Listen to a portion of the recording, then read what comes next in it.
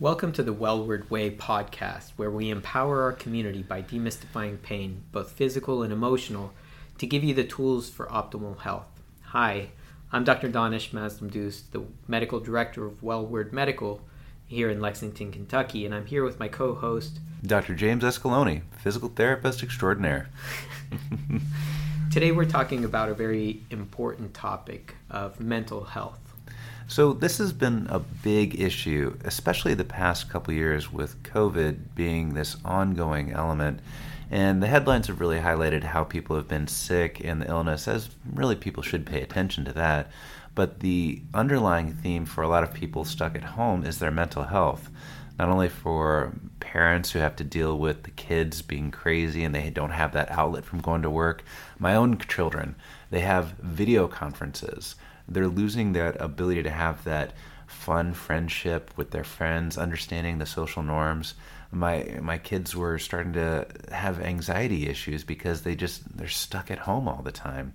And it made me wonder about how important mental health is for our patients. And that got Dr. Danesh and myself talking about this topic because it is really important. And I know this is a big topic that is near and dear to Dr. Danesh's heart because he's got an interesting background with this. So I'll let you go into that. Yeah, before I jump into that, as you were talking, I thought it's important to bring up that we've seen in the past couple of years this dramatic rise in overdoses and deaths because of substance abuse. And that to me is a big indicator of how much this problem is mental health driven, even though we talk about it as if it's a pain and opioid problem. It's really the intersecting world between physical pain and mental health that we're seeing this dramatic rise.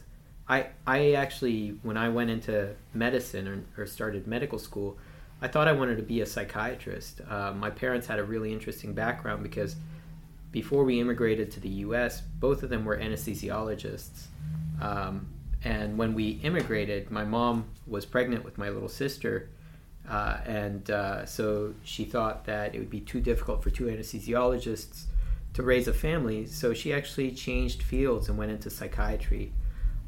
It was a really nice blend because my dad's an anesthesiologist and pain specialist. My mom was a psychiatrist and anesthesiologist, and so when I went into medical school, I went to Johns Hopkins.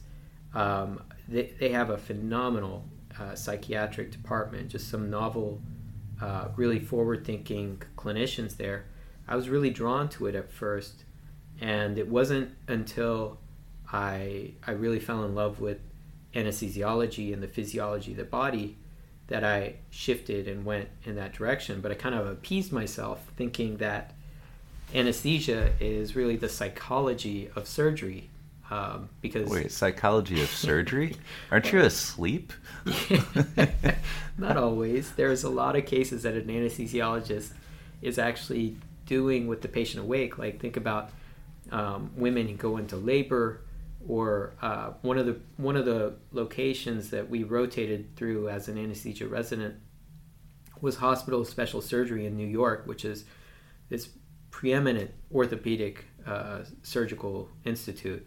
And one of the reasons that they do such amazing things there is because the anesthesiologists mostly run their cases under regional anesthesia, which is my preference too if I was ever to get anesthesia. What is regional anesthesia? It means that instead of being completely knocked out, they just numb that part of the body. So you're awake looking at your body being opened up? You could be. That's wild. Not everybody chooses to go in that direction. Okay. Most people would rather be a little bit sedated, but it's a whole lot different than being completely knocked out. Most people don't remember it unless they want to, and then that's just weird. But either way, I mean, your patients can be awake, and your role is not just to medicate them, but to actually numb them or anesthetize them while navigating their psyche as well. But even in surgical cases, when we're going to be putting a patient completely under, you still have that preoperative period where you're dealing with somebody who is literally going into an environment in which somebody's trying to stab them with a knife, and your role is to shepherd them through that in a way that is psychologically and physically safe and comforting. So I thought of myself as not just a master of physiology and figuring out how do I keep this body alive while I separate the brain from the body.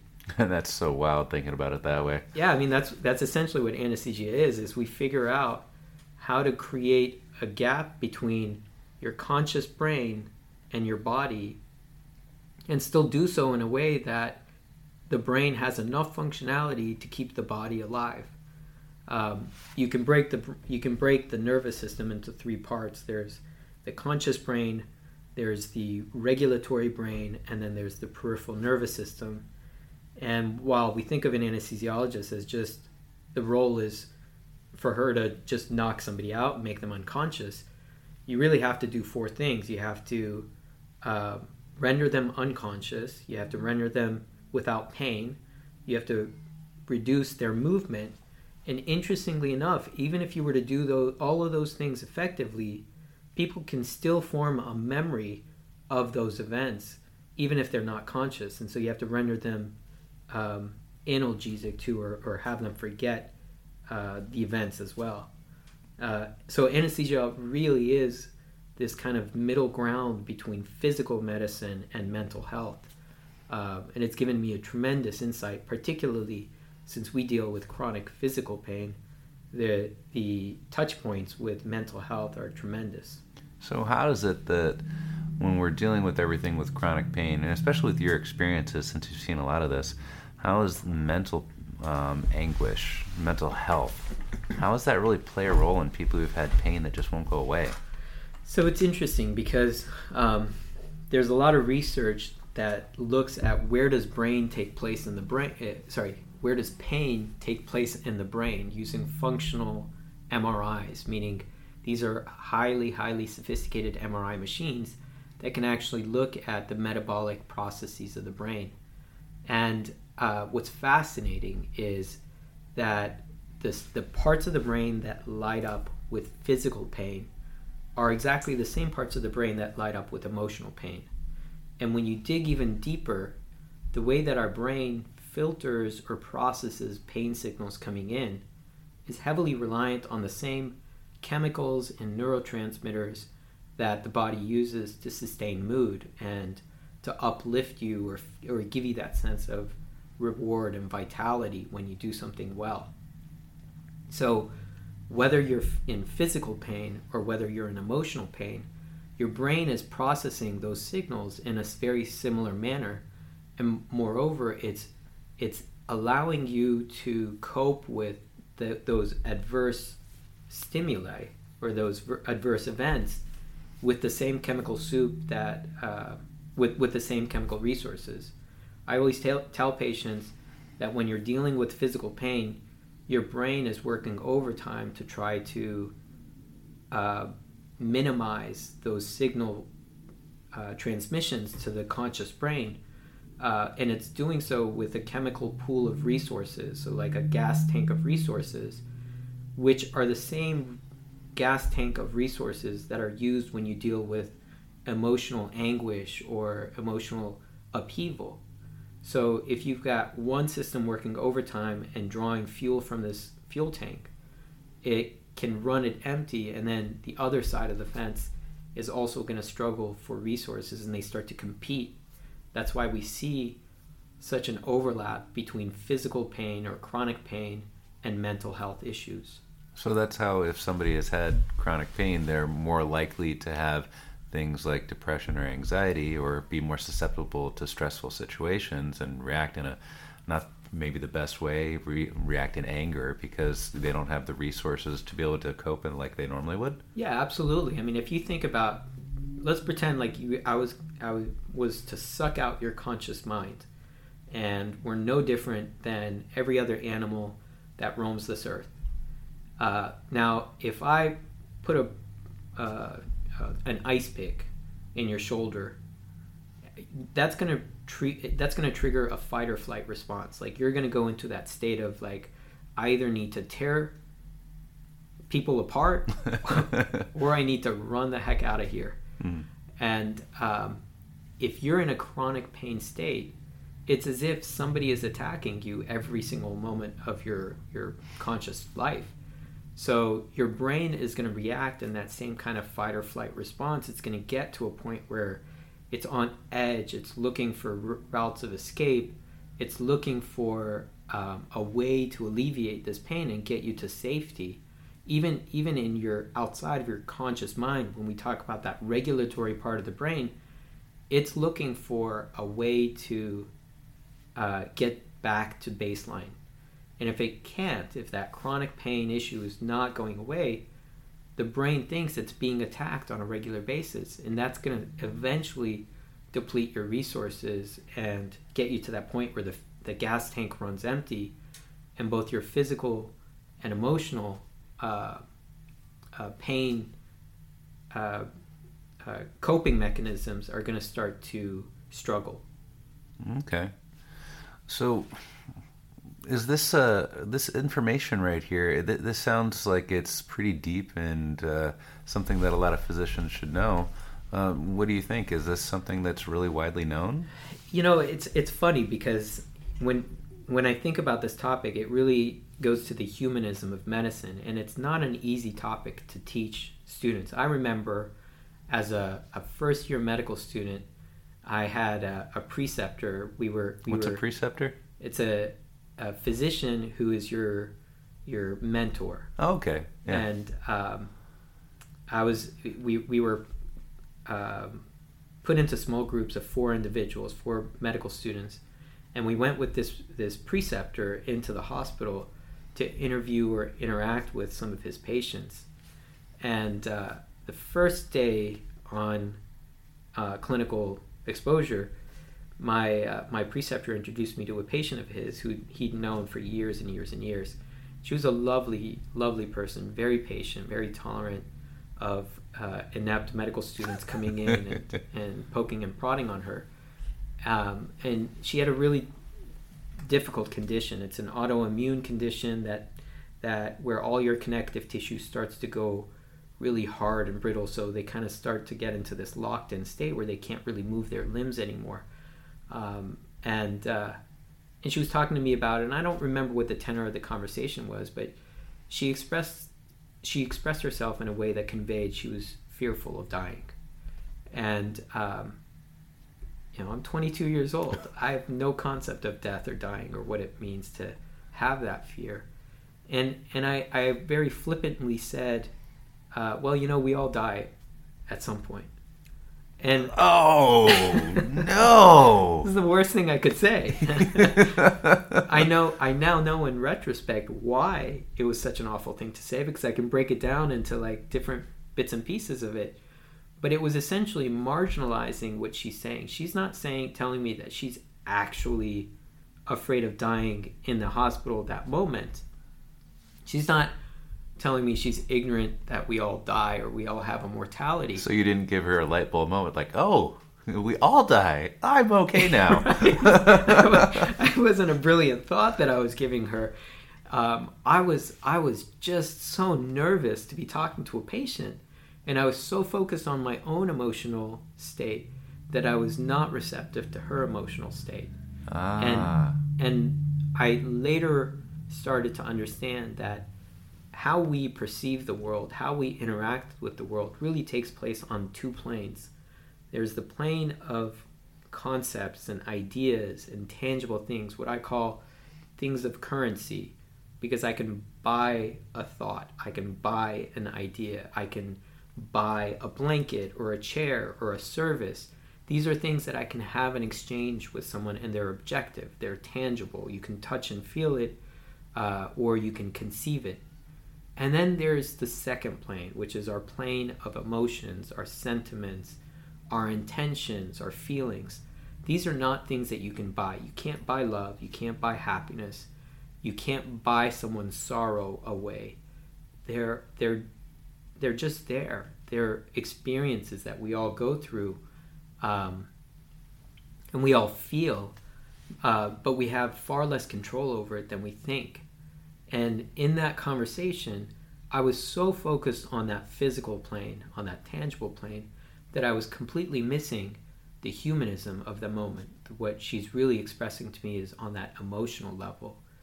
That's where I believe mental health and medicine really converge, is we're not here to just extend people's lives. We're here to enhance the quality of their lives. We're here to engage with them on an emotional level, and to feel what they feel, to share in the burden of their disease, not just to modulate or modify the existence of that disease. It's to hold their hand and empathize with them as they're going through that life experience of whatever it is that they're dealing with on a physical level. So this is some really deep stuff that I'm appreciating to hear you say. Now, the thing that I need to know is, how is it that if the average person's going to their physician and they've got some clearly mental health issues, why isn't it addressed in the manner that you're just talking about with that depth and clarity? I think it's for a lot of reasons that we're moving away from that in healthcare, and we're compartmentalizing it such that your physician is not the one that's allowed to provide you the mental health resources or the humanism of medicine, because the timing of everything has gotten so tight. Like, when I was in medical school, in clinic, we would have maybe a dozen patients that we would see, and we would have sufficient time with them to really sit down and understand not just what their medical issues are, but what their experiences are going through that disease process. And that's phenomenal for a medical student. But when I got to clinical practice, it was a completely different world, where the restrictions around insurance, the logistics around our documentation and the electronic medical record, and frankly the changes in reimbursement, where office visits get cut every year. Like, we get a reduction in the revenue that can be generated. It becomes this financial pressure to see more and do more and treat more. The way that insurances are set up, it rewards invasiveness rather than human connection. So the pressure in medicine over the course of the past several decades has been increasing in volume, increasing in throughput, because we have a larger population, more sick individuals, and fewer resources to treat those with. So where things have been cut have been that humanism of medicine, the mental health aspect, the human experience of what it means to deal with disease. So with the way that things are right now, people really need to figure out a way that they can have their mental health addressed by somebody with some humanistic qualities like you've just described. But how are they going to find somebody in the current healthcare state that can actually address their needs? Well, that's really what one of our mainstays here at Wellward is we want to be the living laboratory to rethink how medicine or how healthcare is delivered. Because we take such a disease-focused approach where we're just trying to unburden people with disease, that we don't realize that's only taking place on that tangible plane. That the humanism of medicine is where we can really unburden a lot of the anguish that happens with disease processes. So we're looking at ways that we can really integrate the mental health with the daily physical components of medicine, and integrate the emotional experience with what we do on a day-to-day basis. Emotions are like toddlers. If we ignore them, they just make more noise. And really, a big part of what we do is to try to label or identify what emotional experience that patient is going through, because the moment you bring it to the surface and you label it, you start a clock on its existence, that all emotions have a life cycle. They all expire. It just might take some time, and they expire more quickly, or they transition more quickly when we can label them and bring them to the surface. That is really deep. I like hearing this. I love just talking to you. You got all sorts of smart things you say. Well, here's a good question, though. How is it that that Wellward's doing some very interesting things for people who just have this mental health complaints, problems that just seems to be revolutionary? So what's really interesting for me, how a lot of this has evolved, was when we started to use ketamine, which is an anesthetic that creates a firewall between the thinking brain, the regulatory brain, and the body. Because it creates this strange space of disconnectedness among those elements, it's really evolved this mindset, the way that I approach these emotional issues in trying to label them, identify them, and helping people identify what the core of who their identity is, who they identify with. In doing so, certain ideas and principles have evolved, and I think of ketamine as a medication that helps to give a psychological deep dive. We have patients who say it's like 20 years of therapy all at once. So it's like a medically supervised psychedelic event, right? It's like a medically supervised psychedelic that is guiding therapy. So it's not like what people talk about. You're not going to a Fish show and just kind of like falling away into the crowd. No, it could feel that way for a moment, but it has a lot more guidance and a lot more direction to it. That's pretty awesome. I think we're going to have to do an episode on just that ketamine. I know a lot of people will be interested. Definitely. All right. So that's all our time for today. Yeah, and if you find this helpful, please make comments on our website, on our YouTube page, on our Facebook page, anywhere that we've got a social media outlet. We'd love to hear from you. All right. Well, I'm Dr. Escaloni. And I'm Dr. Danesh. And we'll talk to you later. Until next time. Bye-bye.